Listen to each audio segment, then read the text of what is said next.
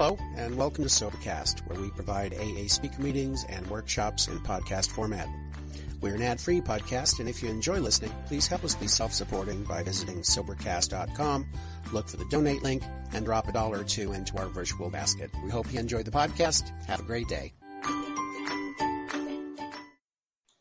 So my name's Tim, I'm an alcoholic. I don't speak for AA. You need to know that. This is going to be a very personal view. And I may change my mind at a later point in time. So this is just how things appear to me today. I've gone back on almost everything I've thought at some point. So I'll probably go back on this, but this is how things appear to me. Someone could keep an eye on the other microphones. That would be super helpful. Thanks, Alistair. So this is called the Games We Play with Sponsors. Now, what I'm going to be talking about this evening it's such a sensitive topic, frankly. It's not talked about in meetings at all because it's so sensitive. Although if you've got a sponsor and you have sponsees of your own, as soon as you get sponsees of your own, you discover yourself talking to your sponsor far more than you did when you had your own problems. And so all of this material, I haven't come up with anything new. All of this has been going on behind the scenes in Alcoholics Anonymous since its founding. People work out, how on earth are we going to deal with this? Now, I was a very difficult character when I got to AA. And so everything I'm going to describe in terms of what sponsees can do is stuff I have done myself. But the question is, if you're a sponsor, when you're presented with it, how do you deal with it? And also, with these so-called games, I'll come to what we mean by game in a little bit. With these games, the sponsor is as much of a player as the sponsee. And I'll come to that as well, what the sponsor's role and needs. So my view of sponsorship is my job is to make myself a channel for the higher power to work through me to help other people. I don't help people, a higher power helps people. I offer myself up to the process. The higher power uses our knowledge and experience. Now, for the relationship to work well, the sponsor and the sponsee need to be on the same page about what the purpose of the relationship is. And sponsees won't automatically know this because sponsorship is unlike any other relationship that I know of. It has similarities with all sorts of things, but it is none of those things. It's not like therapy. It's not like friendship. It's not like anything else. So it's very important with a sponsee who is with people who are new to the notion of sponsorship to set out exactly what you're there for. And of course, people are free to have whatever sorts of relationships with sponsors or sponsees that they want. This is just what I do based on what I found to have worked. And I'll come to why the things that don't work in a bit, which is how I got to this point. So I'm there to take the person through the steps. I'm there to provide guidance on the program and on the fellowship more generally. I think we are there to help people troubleshoot emotional difficulties and practical difficulties by using those as case studies for how to apply the program. And also, I think it's absolutely the case. Some people say they don't give advice. If I hadn't been given advice when I was new, I would have been dead because I would have been following my own advice. If I hadn't been following the advice of other people in AA, I would have been following my own catastrophic best thinking. But there are limits to what the advice is. And most of the best advice actually just boils down to basic common sense life tips and experience. And that's a very good way to provide advice, is simply say, well, this is what I did. This is my experience. What I'm not for as a sponsor is doing things for sponsees that they can and should do for themselves. So looking at meeting details, finding things on a particular page in the big book, providing information that can be Googled. I'm not there to provide medical advice, psychiatric advice, or psychotherapeutic advice. I'm not there to, some people say I need a sponsor so I can be accountable. I'm not there to be someone's accountability buddy or something. I've never really understood that.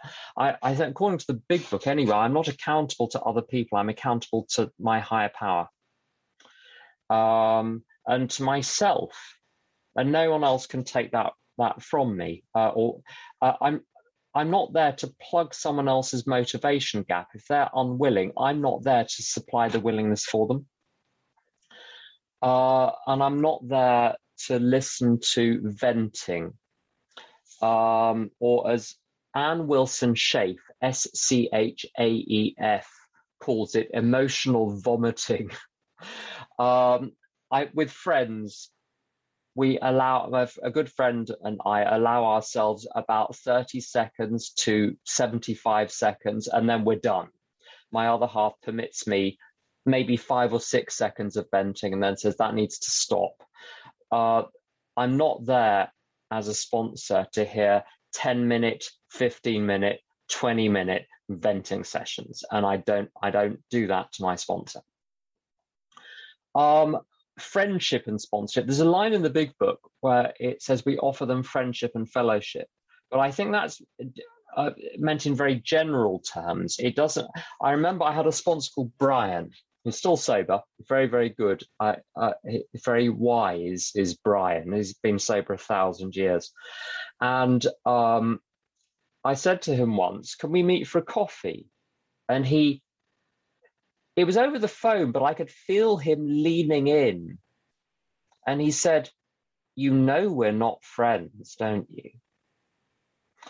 And a little shiver ran down my back, because I'd never really thought that one through, but I was trying to treat him as a friend when he was my sponsor. So we aim to be friendly and cordial and as personable as our individual personalities allow. I'm on a fairly short leash with that one, I'm afraid. So some people are much friendlier than me, so go and talk to them. So I try to be friendly, but I've had lots of sponsors over the years, and all of them have had the single principle that business is business. And they've expressed it in different ways. They've all been very different personalities, but that is the core principle that's come down to me from every single sponsor. We're there to do a specific job, and other roles get in the way of that.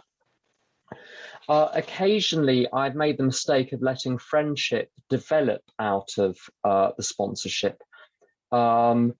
And in every single case, the friendships got in the way of the sponsorship, because it's very hard to challenge someone when they're your friend as well as your sponsee. There are very occasional exceptions, but vanishingly rare. It's almost impossible to challenge someone, and the person will also not be willing to be challenged by someone they consider to be a friend. You can be challenged by someone that you're not about to go out for dinner with. But if you're going out for dinner with them or going on holiday with them, you don't want to be challenged by them.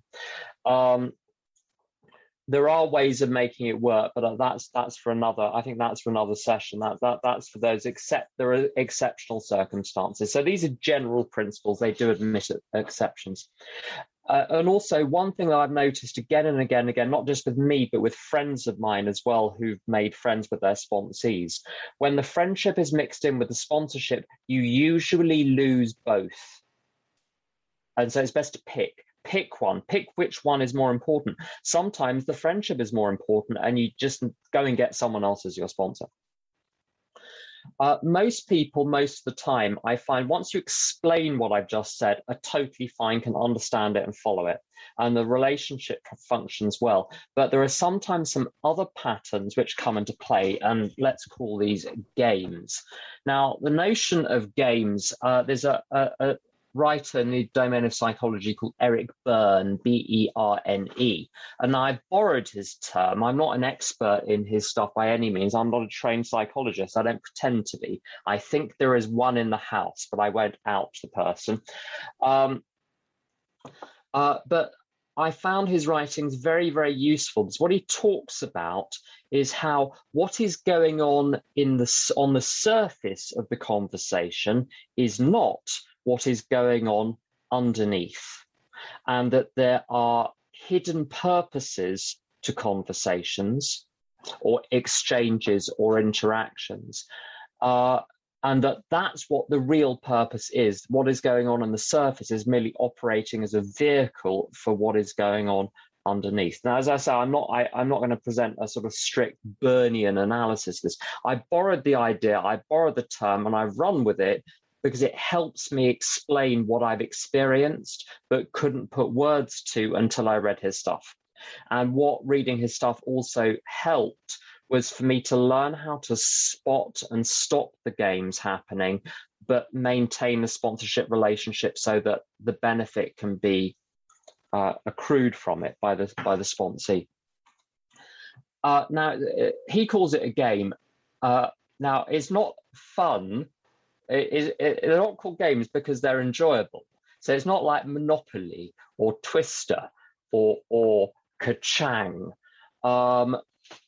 They're not fun, but what they are, they're called games because they're predictable sequences of moves and counter moves, like in drafts or chess or whatever.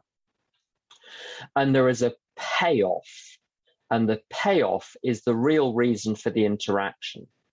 And the kinds of payoffs, when I've played these games with people, and by the way, sometimes people talk about people, Susan or Clive or George or Harry is playing a game with me. Often what they mean by that is some deliberate deception. I'm not talking about deliberate deception here. Occasionally, there are jerks who are deliberately trying to rile you or deceive you or whatever. But my experience is that it's incredibly rare in AA. There are very few people I look back and think that was a conscious plan.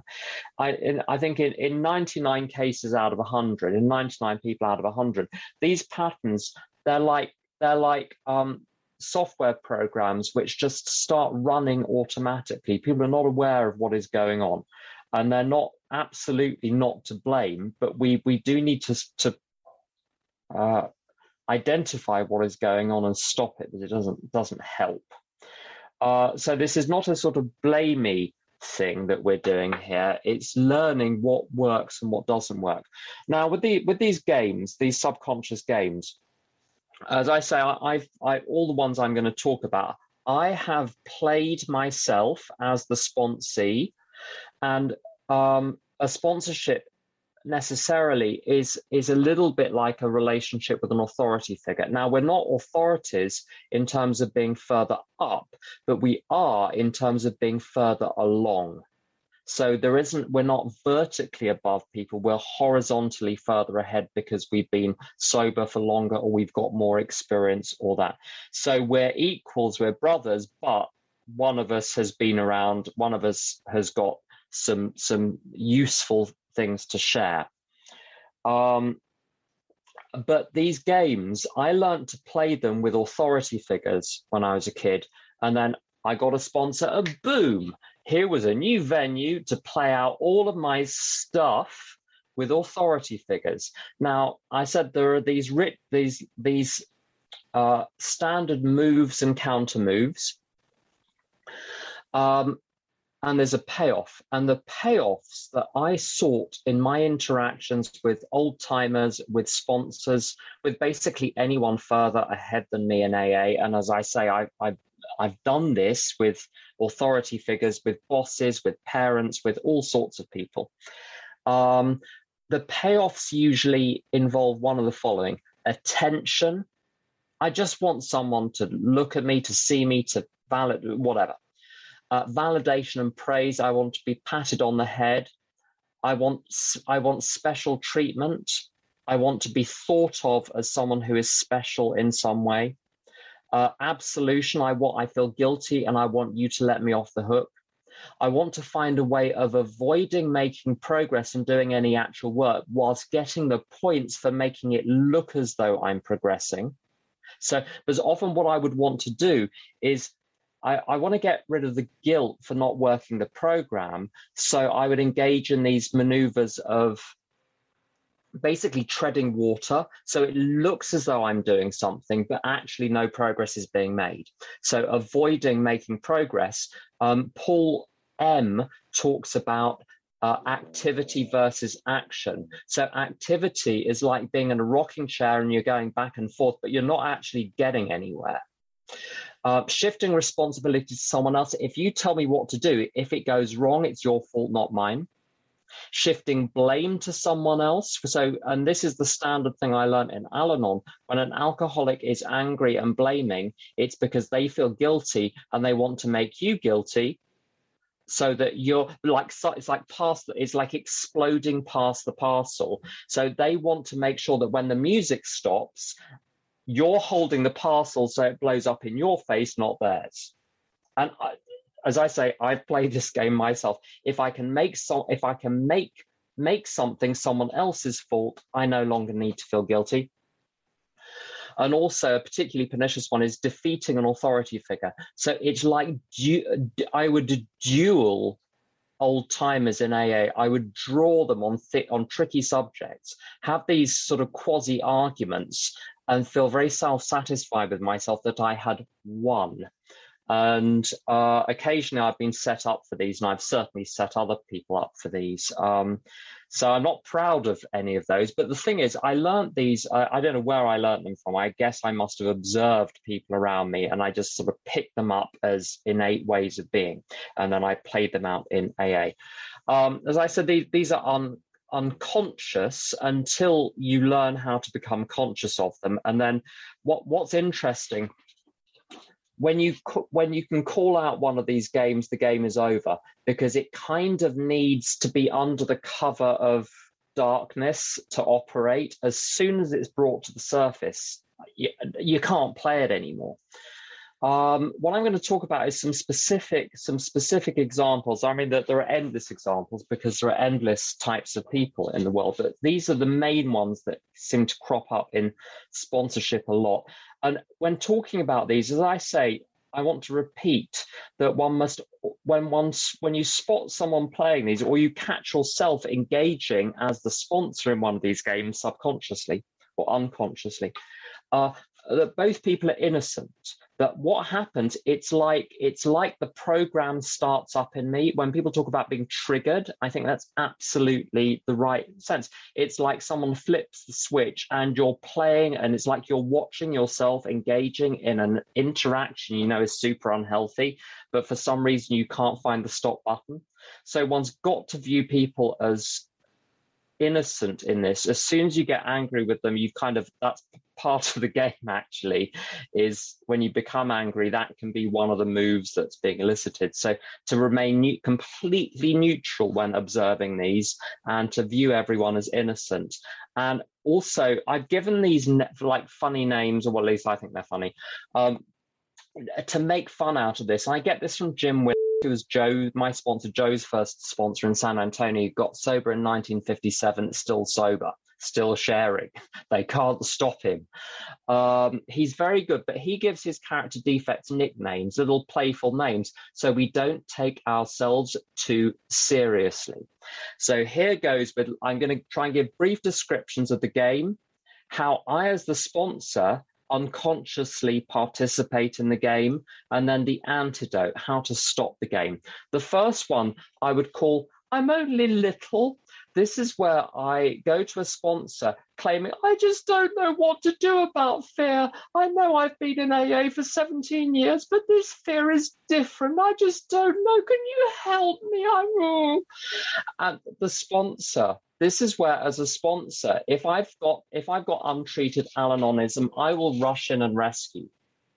The antidote is if you can always tell with a sponsee that a game is being played, and not just a sponsee. Sometimes it's newcomers, it's acquaintances, people in AA play these the whole time at group conscience meetings. Business meetings, intergroup meetings, region meetings. I won't even go near the board. When you, what was I going to say? There's another point, but when I remember it, I'll come back to it. When I spot someone in this particular one, the job is that's what I was going to say, is you know that a game is being played, when you're having a perfectly normal conversation with someone and then they say something and your whole body tenses up. I don't know if you ever, I mean, maybe it's just me. Claire's nodding. Elisheva's smiling, so I'm guessing I'm not the only one. My body tenses. In a very serious case, my blood starts to run backwards. Just this cold chill, because it's reminding me of something. And if that's the point, if I'm not careful, that's when I get sucked in. So that's how you spot it. Your body will never lie. If you have those visceral reactions, there's something going on below the surface of the interaction, and you need to watch out, because the body, as I say, the body never lies. The emotions are all over the place and the mind doesn't know how to tell the truth, but the body has no ability to dissimulate it. It always tells the truth. You can rely on that. So with this one, it's very simple. There's a variant of it called Home James, where you feel that you're becoming the sponsee's manservant or maid. So in these cases, it's very simple, very gently, just point out that the person already has the solution, that they're able to find the information themselves, that whatever they're looking for is already to hand. It doesn't need to be explained. It doesn't need to be repeated.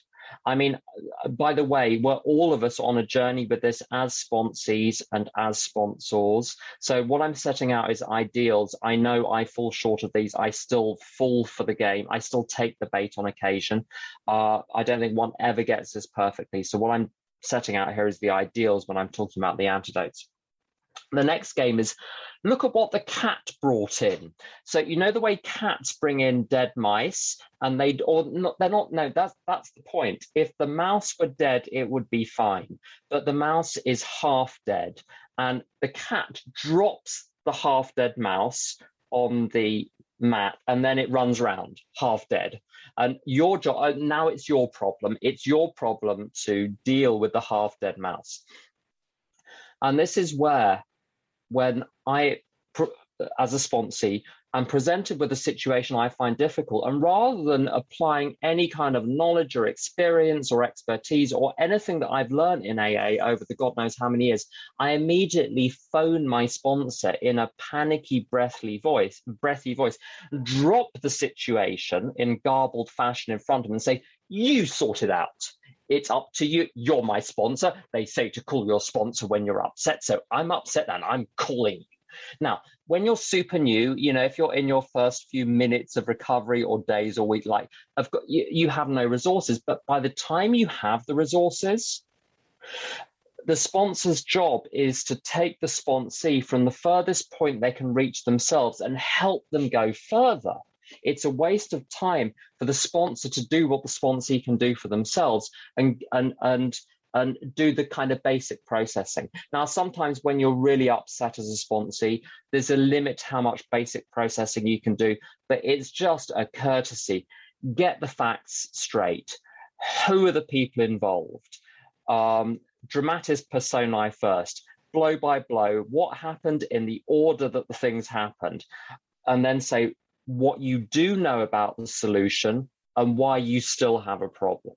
So so rather than just sending the sponsee away, you show them how to pre-process a situation so that when they bring the situation to you, you can add value to it rather than doing their job for them.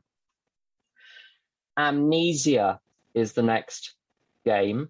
Have you ever had the situation in recovery where you talk to someone for 45 minutes about a situation or 2 hours, and you feel so pleased at the end of it that you've gotten to the bottom of it, you've made the most amazing progress, you really feel that the person understood all sorts of fundamental ideas, and then 2 weeks later they phone up with an almost identical situation with absolutely no memory of what you discussed the last time you spoke.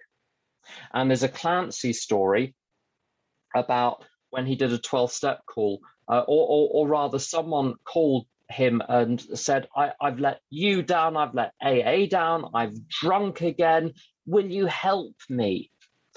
And he goes over and he talks to this drunk all night, gets back to his house in the morning, about to have a shower, goes straight into work without any sleep or barely any sleep. And the drunk calls him and says, I thought you said you were going to come over. Like, he's so drunk, he has no recollection of what happened. Now, sometimes that, one doesn't necessarily diagnose these correctly every time, but if that keeps happening, then there's a purpose to those conversations when you're, in inverted commas, processing situations with people. And it's not for them to learn how to process them. It's the processing itself is the payoff. The content, you're trying to give them the program. They don't want the program. They want the processing.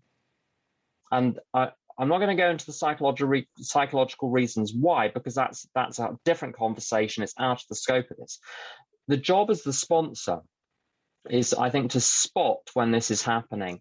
And what I get people to do is to take notes from the conversations we have and to have a notebook with AA solutions. And whenever to scan the conversations we've had, to scan the notes and put all of their solutions that anyone in AA tells them about, from tapes, from AA books, from meetings, from sponsors, from friends, to keep all the solutions together so that they're building up a barrage of solutions rather than having to come to you every single time something happens because they've developed amnesia. And these are not people who've got amnesia. There is something else going on. Now, there are people with mental illness. There are people who are very, very severely damaged psychologically and maybe with brain damage, whatever. I'm not talking about that. I'm talking about people who maybe in their everyday lives are super competent and never forget anything. And and their jobs will be absolute stars. But when it comes to this stuff, a whole other dynamic comes into play. The next game is called Greased Pig. They say that wrestling a greased pig is pointless because you end up covered in mud and the greased pig loves it. Now, what this looks like as a sponsee, you see, I will have a problem and I will ask for input and guidance. And then as soon as the guidance starts being given, I react to it, I resist it, I reject it, and then I reproach the sponsor for providing it and go around meetings warning people off my sponsor because he's giving such damaging advice. That's the pièce de résistance. Once you've sworn at your sponsor and put the phone down, I've done this, you go around besmirching their reputation. But here's the interesting thing. I was the one that asked for the input. And what I was taught very early in AA by some really good sponsors who were very helpful to me was that if as soon as I started to argue, they said, why don't you call back another time when you've got a more constructive attitude? Now, to my shame, I've got this very wrong over the years, and I respond to someone resisting anything I'm saying with convincing, persuading, cajoling, and arguing. Now, this is difficult because often the questions are legitimate and there's a really interesting and useful discussion that needs to be had. So there's some subtlety here. This is not black and white. Sometimes it can take a while to work out whether this is someone asking genuine questions because they genuinely want to understand this and when someone is resisting. You can't always tell 100%, but you can feel it physically, usually. So it's not to do with the words that you're saying, it's to do with the dynamic that's going on in the situation. So when I feel that I'm pushing up against something, when I'm explaining things, that's when I've learned to stop and reconvene later or move to a different topic, but not to engage in trying to force through the wall of resistance because it doesn't work. The next game is called, someone gave me this term for it, pigeon chess.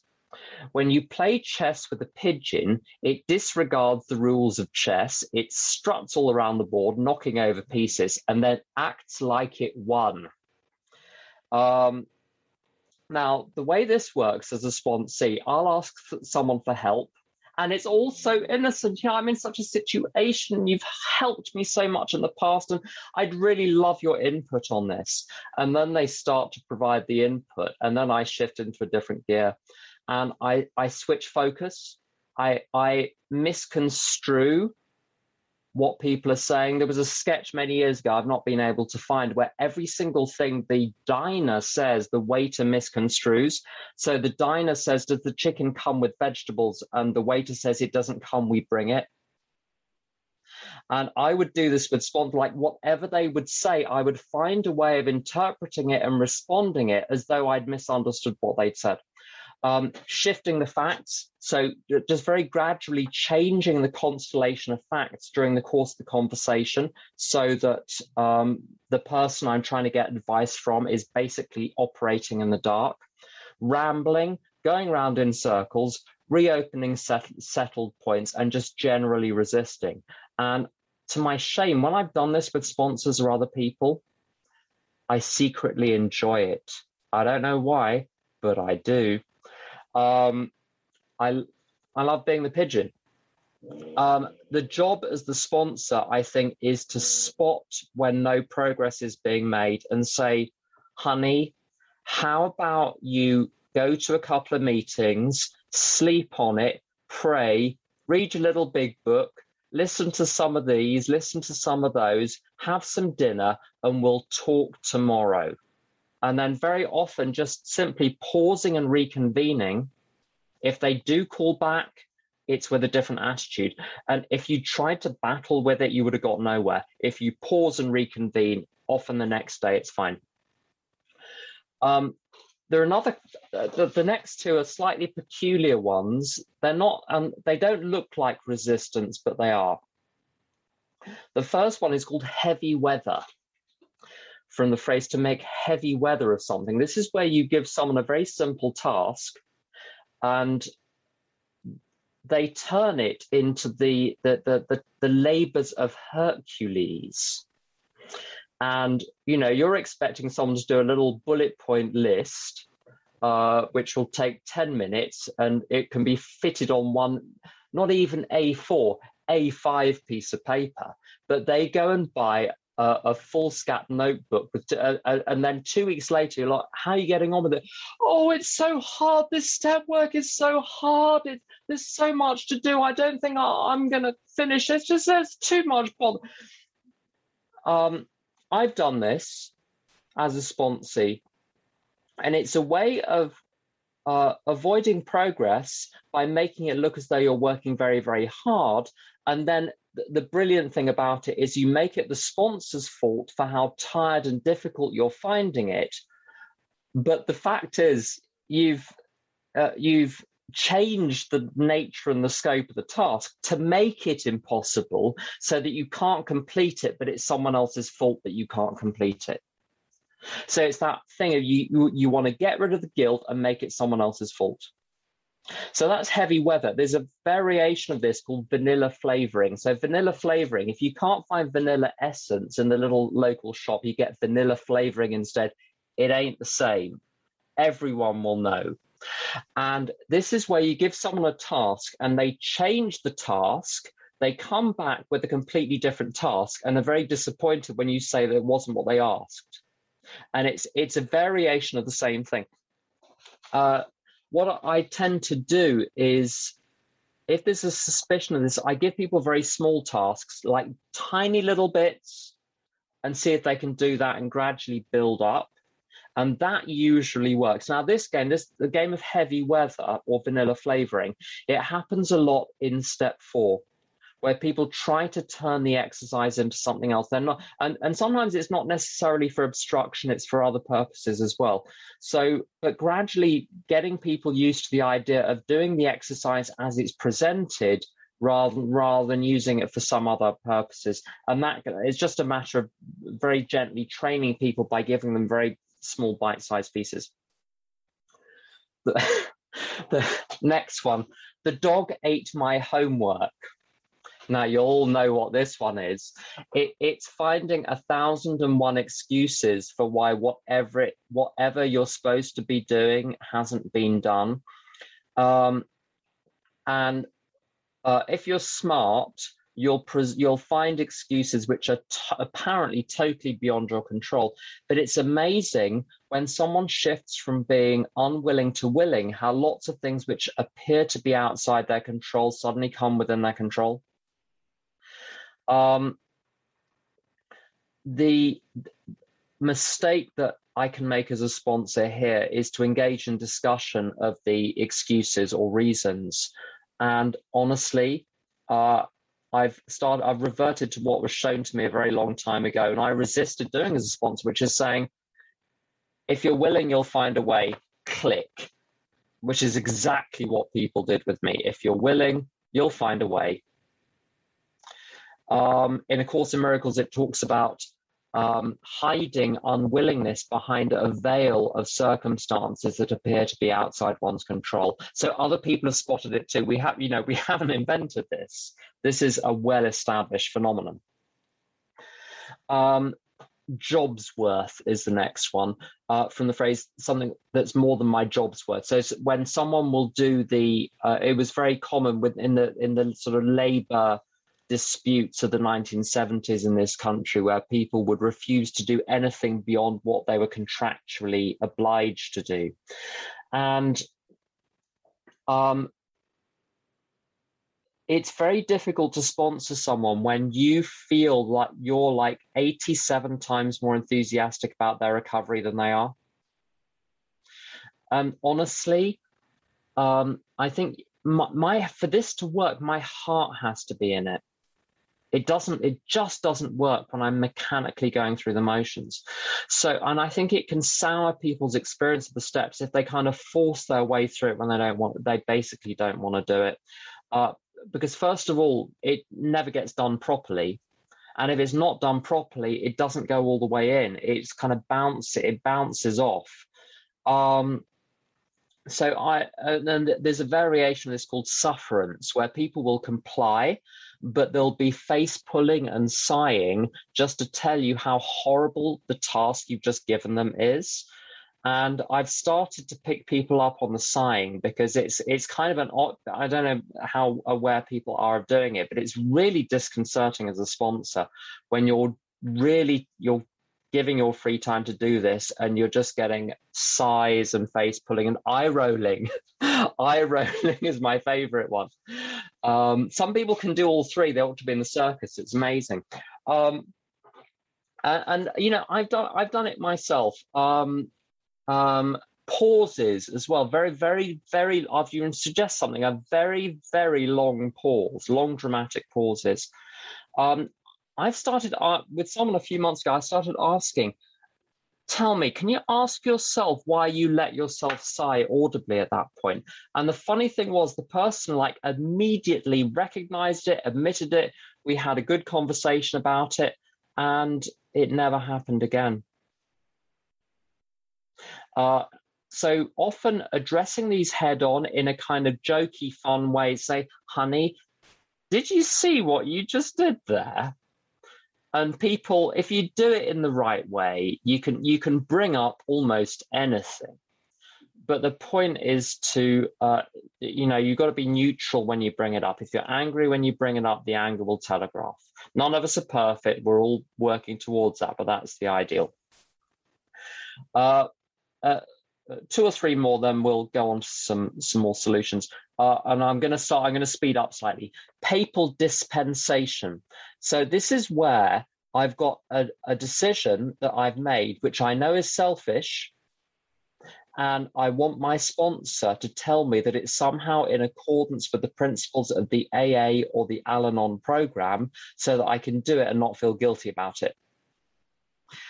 19 out of 20 questions of shall I do X or shall I do Y to someone else in AA, it's because I want someone to give me the dispensation to do the thing that I want to do, but I kind of know is naughty. Papal absolution is when you've already done it and you want them afterwards to tell you that it's okay. And it happens a lot with people who slip or people who act out with sex or food or whatever, is they want to be told it's okay. And with a friend a few years ago who said, you need to keep talking about this stuff with me, but telling me that you've done it does not make it okay. You need to stop doing it at some point. But don't stop talking. But I can't give you absolution. Here, it's my job as a sponsor to push the responsibility for decision-making back onto the individual and say, I'm not here to make your decisions for you or to co-sign them. I just can't do that. A couple more little games that get played. Checkmate. A good example of checkmate, if you've ever played chess, when you're in a situation, you realize if you move the queen forward, the game's over. If you keep the queen where it is, the game is over. Like whatever you do, you're going to be checkmated. Your king is vulnerable. However you move, your king is vulnerable. One of the great tools, if someone is super resistant or aggressive with you as a sponsor, to say, sweetheart, this isn't working, so maybe find someone you feel more comfortable with. You seem really tense when you talk to me, so how about you find someone you feel more comfortable with? I think maybe you'll make more progress because you'll be able to accept what they're offering. Fine. Now, there have been situations where I suggest that people do things and they think you're a terrible tyrant for suggesting lots of things and overburdening with them with these unreasonable demands. And so you say, that's fine. That's fine. I don't have to sponsor you. If you don't want to do it this way, that's absolutely fine. There are lots of different ways of doing recovery, of doing AA, of doing the big book, blah, blah, blah. So how about you go with someone else? So you get out of being the villain by saying, we don't have to do this. It's fine if you don't want to do this. I've had this on many occasions. Someone says, you're abandoning me. So if you stay as the sponsor offering suggestions, you're bullying them by loading them with tasks. And if you threaten to withdraw the sponsorship, you're abandoning them. If you move forward, you're the villain. If you move back, you're the villain. And in those situations, you can't win. Reason won't work. I've just learned to bow out gracefully in those situations. And this is not a blamey thing. When something isn't working, don't try and force it. With maybe a slight shift, that the person goes to someone else, makes huge progress. If they'd stuck with you, they would have been stuck for years. So there's nothing wrong with this. I had a whole load of sponsors in my first year, and it was first couple of years, and it was a good thing. I needed each one. Each one got me to the next stage and then the next stage. Sometimes it lasts 6 weeks. Sometimes it lasts 10 years. So it's not a sign of failure on either part. Due diligence. Sometimes you get very, very closely questioned by a sponsee on what you're suggesting. Now, some explanation is required, and it's completely legitimate to ask some questions. But sometimes you feel as though you're being cross-examined. Like, again, your body will tell you when this is going on. Sometimes it's a way of discounting the advice by basically throwing lots of skepticism at it. The advice I was given actually by Course in Miracles teacher about how to approach the Course in Miracles is, don't analyze the suggestions, try them out, and then you'll see if they work or not. If they don't work, fine, go and do something else. And that's what I say to sponsees who get super questiony before they'll do something, is just try it. Just try it. And if it doesn't work, that's fine. But you won't lose anything by trying. So that you just skirt that completely. So some things which are helpful, these are general solutions here, to always view the sponsee and yourself as people who are innocent but are trapped in these patterns, and so therefore not to take it personally. So when I have played games with people, it hasn't been personal to the person I've played it with. I've been playing it my whole life with all sorts of different people, same dynamic again and again and again. So it's never personal. If as a sponsor you're stuck, What you can do, you can pray, you can call your own sponsor, read chapter 7 of the big book, Working with Others. There are loads of great tips there. Sometimes you don't know how to handle a sponsor. You read that chapter immediately. You've forgotten some really basic things.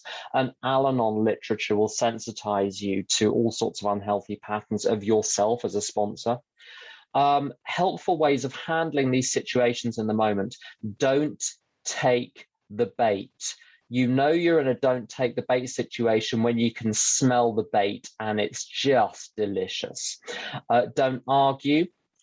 Pause before speaking. Whilst you're pausing, pray. You can suggest reconvening later or the next day. Rediscuss the purpose of the sponsorship with the sponsee. Sometimes that slips and it needs to be brought back. You can gently come back to the topic at hand. So when you don't take the bait, you think to yourself, why are we here? What is this conversation supposed to be about? And you bring it back to that. Give them a task to do. That's what people did with me. Give them a task to do, come back the next day, everything's fine. Say one thing at a time and see how they respond rather than doing a kind of 10-minute spiel.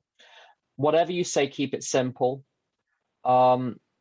Maybe don't explain anything, just present an offer.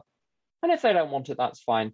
And don't repeat yourself. If you're repeating yourself, as I've been told, you're nagging. And that solves most situations. If it's persistently difficult, I've learned to recognize much more quickly that I'm out of my depth. Have the grace to know when you're out of your depth, as a friend of mine says. And a couple of final tips. You can use humor with sponsees, but make sure it's good-spirited and they're up for it. Not everyone has got a super well-developed sense of humor when they get sober. So you've got to test the waters gently with that one. Try and encourage and give credit in the same breath as redirecting or setting boundaries. Don't answer the phone when you're angry. If your body starts to tense up during a call, don't pace around because that will make it worse. Sit down and, if possible, lie on your back. It will change the timbre of your voice. It's very hard to shout when you're lying on your back. If you're leaking or if you're flawed, pause and say you'll call them back later. Pray for the right thing to say. And then only call back or provide input once your emotions are completely neutral and you're completely sure of the response. Whilst you're still going back and forth, don't call. Wait till you're clear and comfortable with the response and then give it a go. And if a response feels like punishment, it is.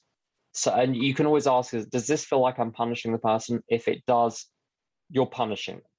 However much you sugarcoat it, you're punishing them. So stop. Hold it back. There's always a better way. But the one thing I'd say at the end of this, we're not professionals, we're amateurs. If we get any of the above right, like 57% of the time, we are doing sensationally well and should get gold medals. We're human beings as sponsors who are taking time out of our days to try and help people while we've got all of the other shit going on. As I say, we're not professionals, we're also alcoholics with our own, issues. So these, as I say, these are ideals that I haven't fully manifested. Sometimes I get them right, sometimes I don't. They're ideals to gradually inch towards, and just the awareness of these itself can be super helpful in just changing the whole dynamic. So you're not just running on automatic. That's all I've got, Alistair, as far as presentation is concerned. So we've got some time for questions if there are any. Super. Thank you very much, Tim.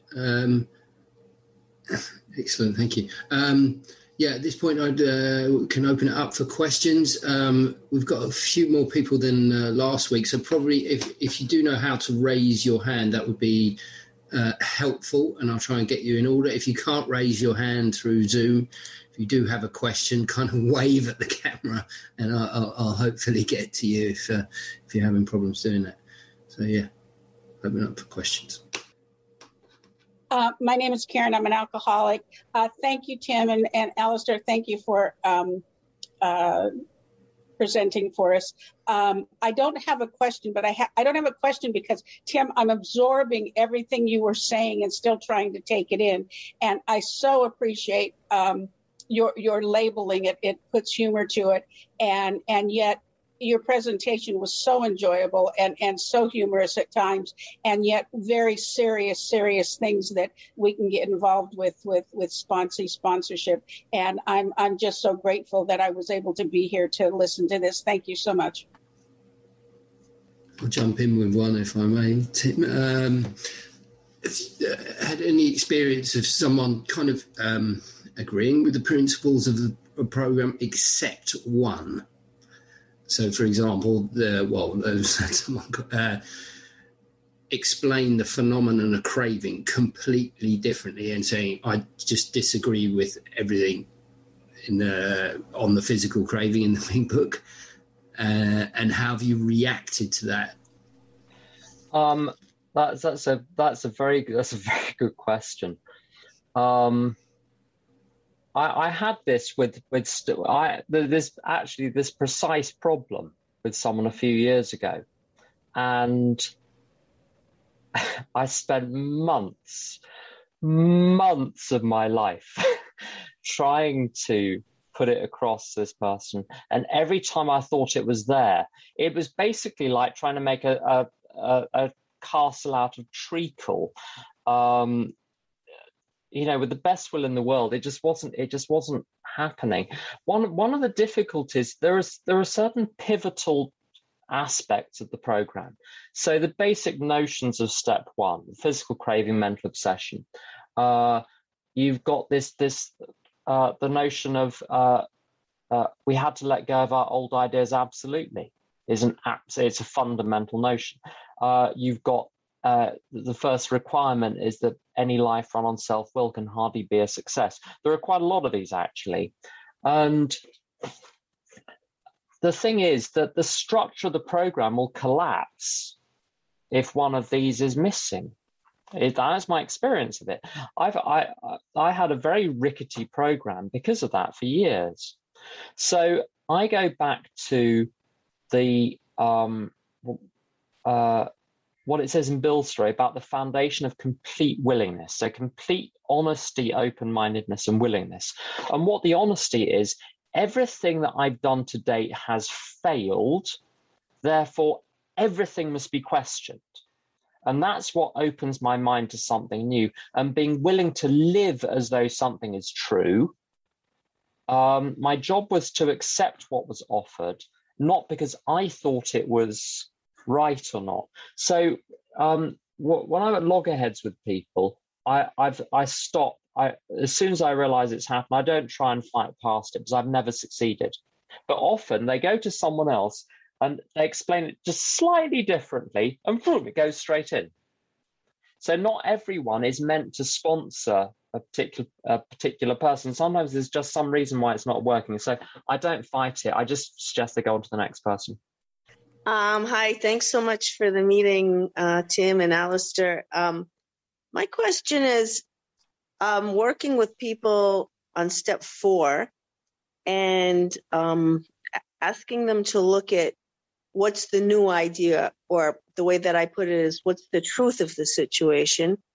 And I'm finding that some people, although they've been in the program many years, they have no recovery, so they have no spiritual principles, so they don't have anything to say there.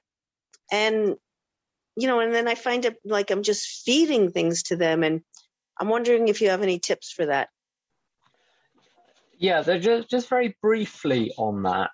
I think I get a lot more mileage in step 4 from recognizing where my thinking is screwy, or my morality, where my values are flawed, because those are the visible things. And honestly, I think Dan L says this, that this is all about subtraction, not addition. So if you a Jew talks about it as well, that I don't know if it's true or not, the apocryphal maybe story about Michelangelo's David, that they said, well, how did you carve David. He said, well, I just took a big block of marble and chipped away anything that wasn't David, and I was left with David. And I think you're left, if you chip away the BS, eventually you're left with the truth. And the truth is not very complicated. So everyone's okay, really. We've all got slightly funny thinking, and let's all be nice to each other. Ultimately, that's what you're left with once you get all the rubbish out of the way. So I focus on looking at getting rid of what's visible, and then the truth, I think, reveals itself. Hi, thank you, Libby Alcoholic. Thank you, and thank you, Tim. I guess my question would be any useful tips for shutting down a conversation that is a vent, someone venting to me. I find it really hard to do that in a way that's assertive but kind and loving at the same time.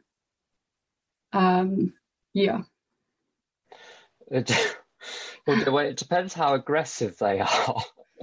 Some people, I've had times where I've literally had to put the phone down because I can't. You try to push back and people get very angry with you. What I've done, as I've told the truth, I've said I'm finding this a bit difficult to listen to, and honestly, I got lost about 30 seconds in, and I'm not taking in anything that you're saying. So how about we have a conversation where we do your turn, my turn, and we'll gradually work through this. So let's start from the beginning. Who's involved? Let's look at the people, then look at what happened and gradually break it down. Or, as I said earlier, you get people to just go to a meeting, have a bath, listen to the radio, have some dinner, play a computer, just something to get a bit of distance and maybe come back later. Because I don't think we can work with this. That's how I do it, and that seems to work pretty well. Okay, thank you, Tim. I think we'll wrap it up there if we may.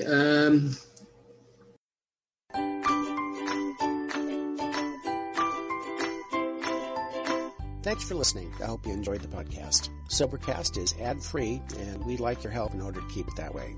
So if you'd like to help us be self-supporting by pledging $1 or $2 a month, visit Sobercast.com and look for the donate links. Thank you very much.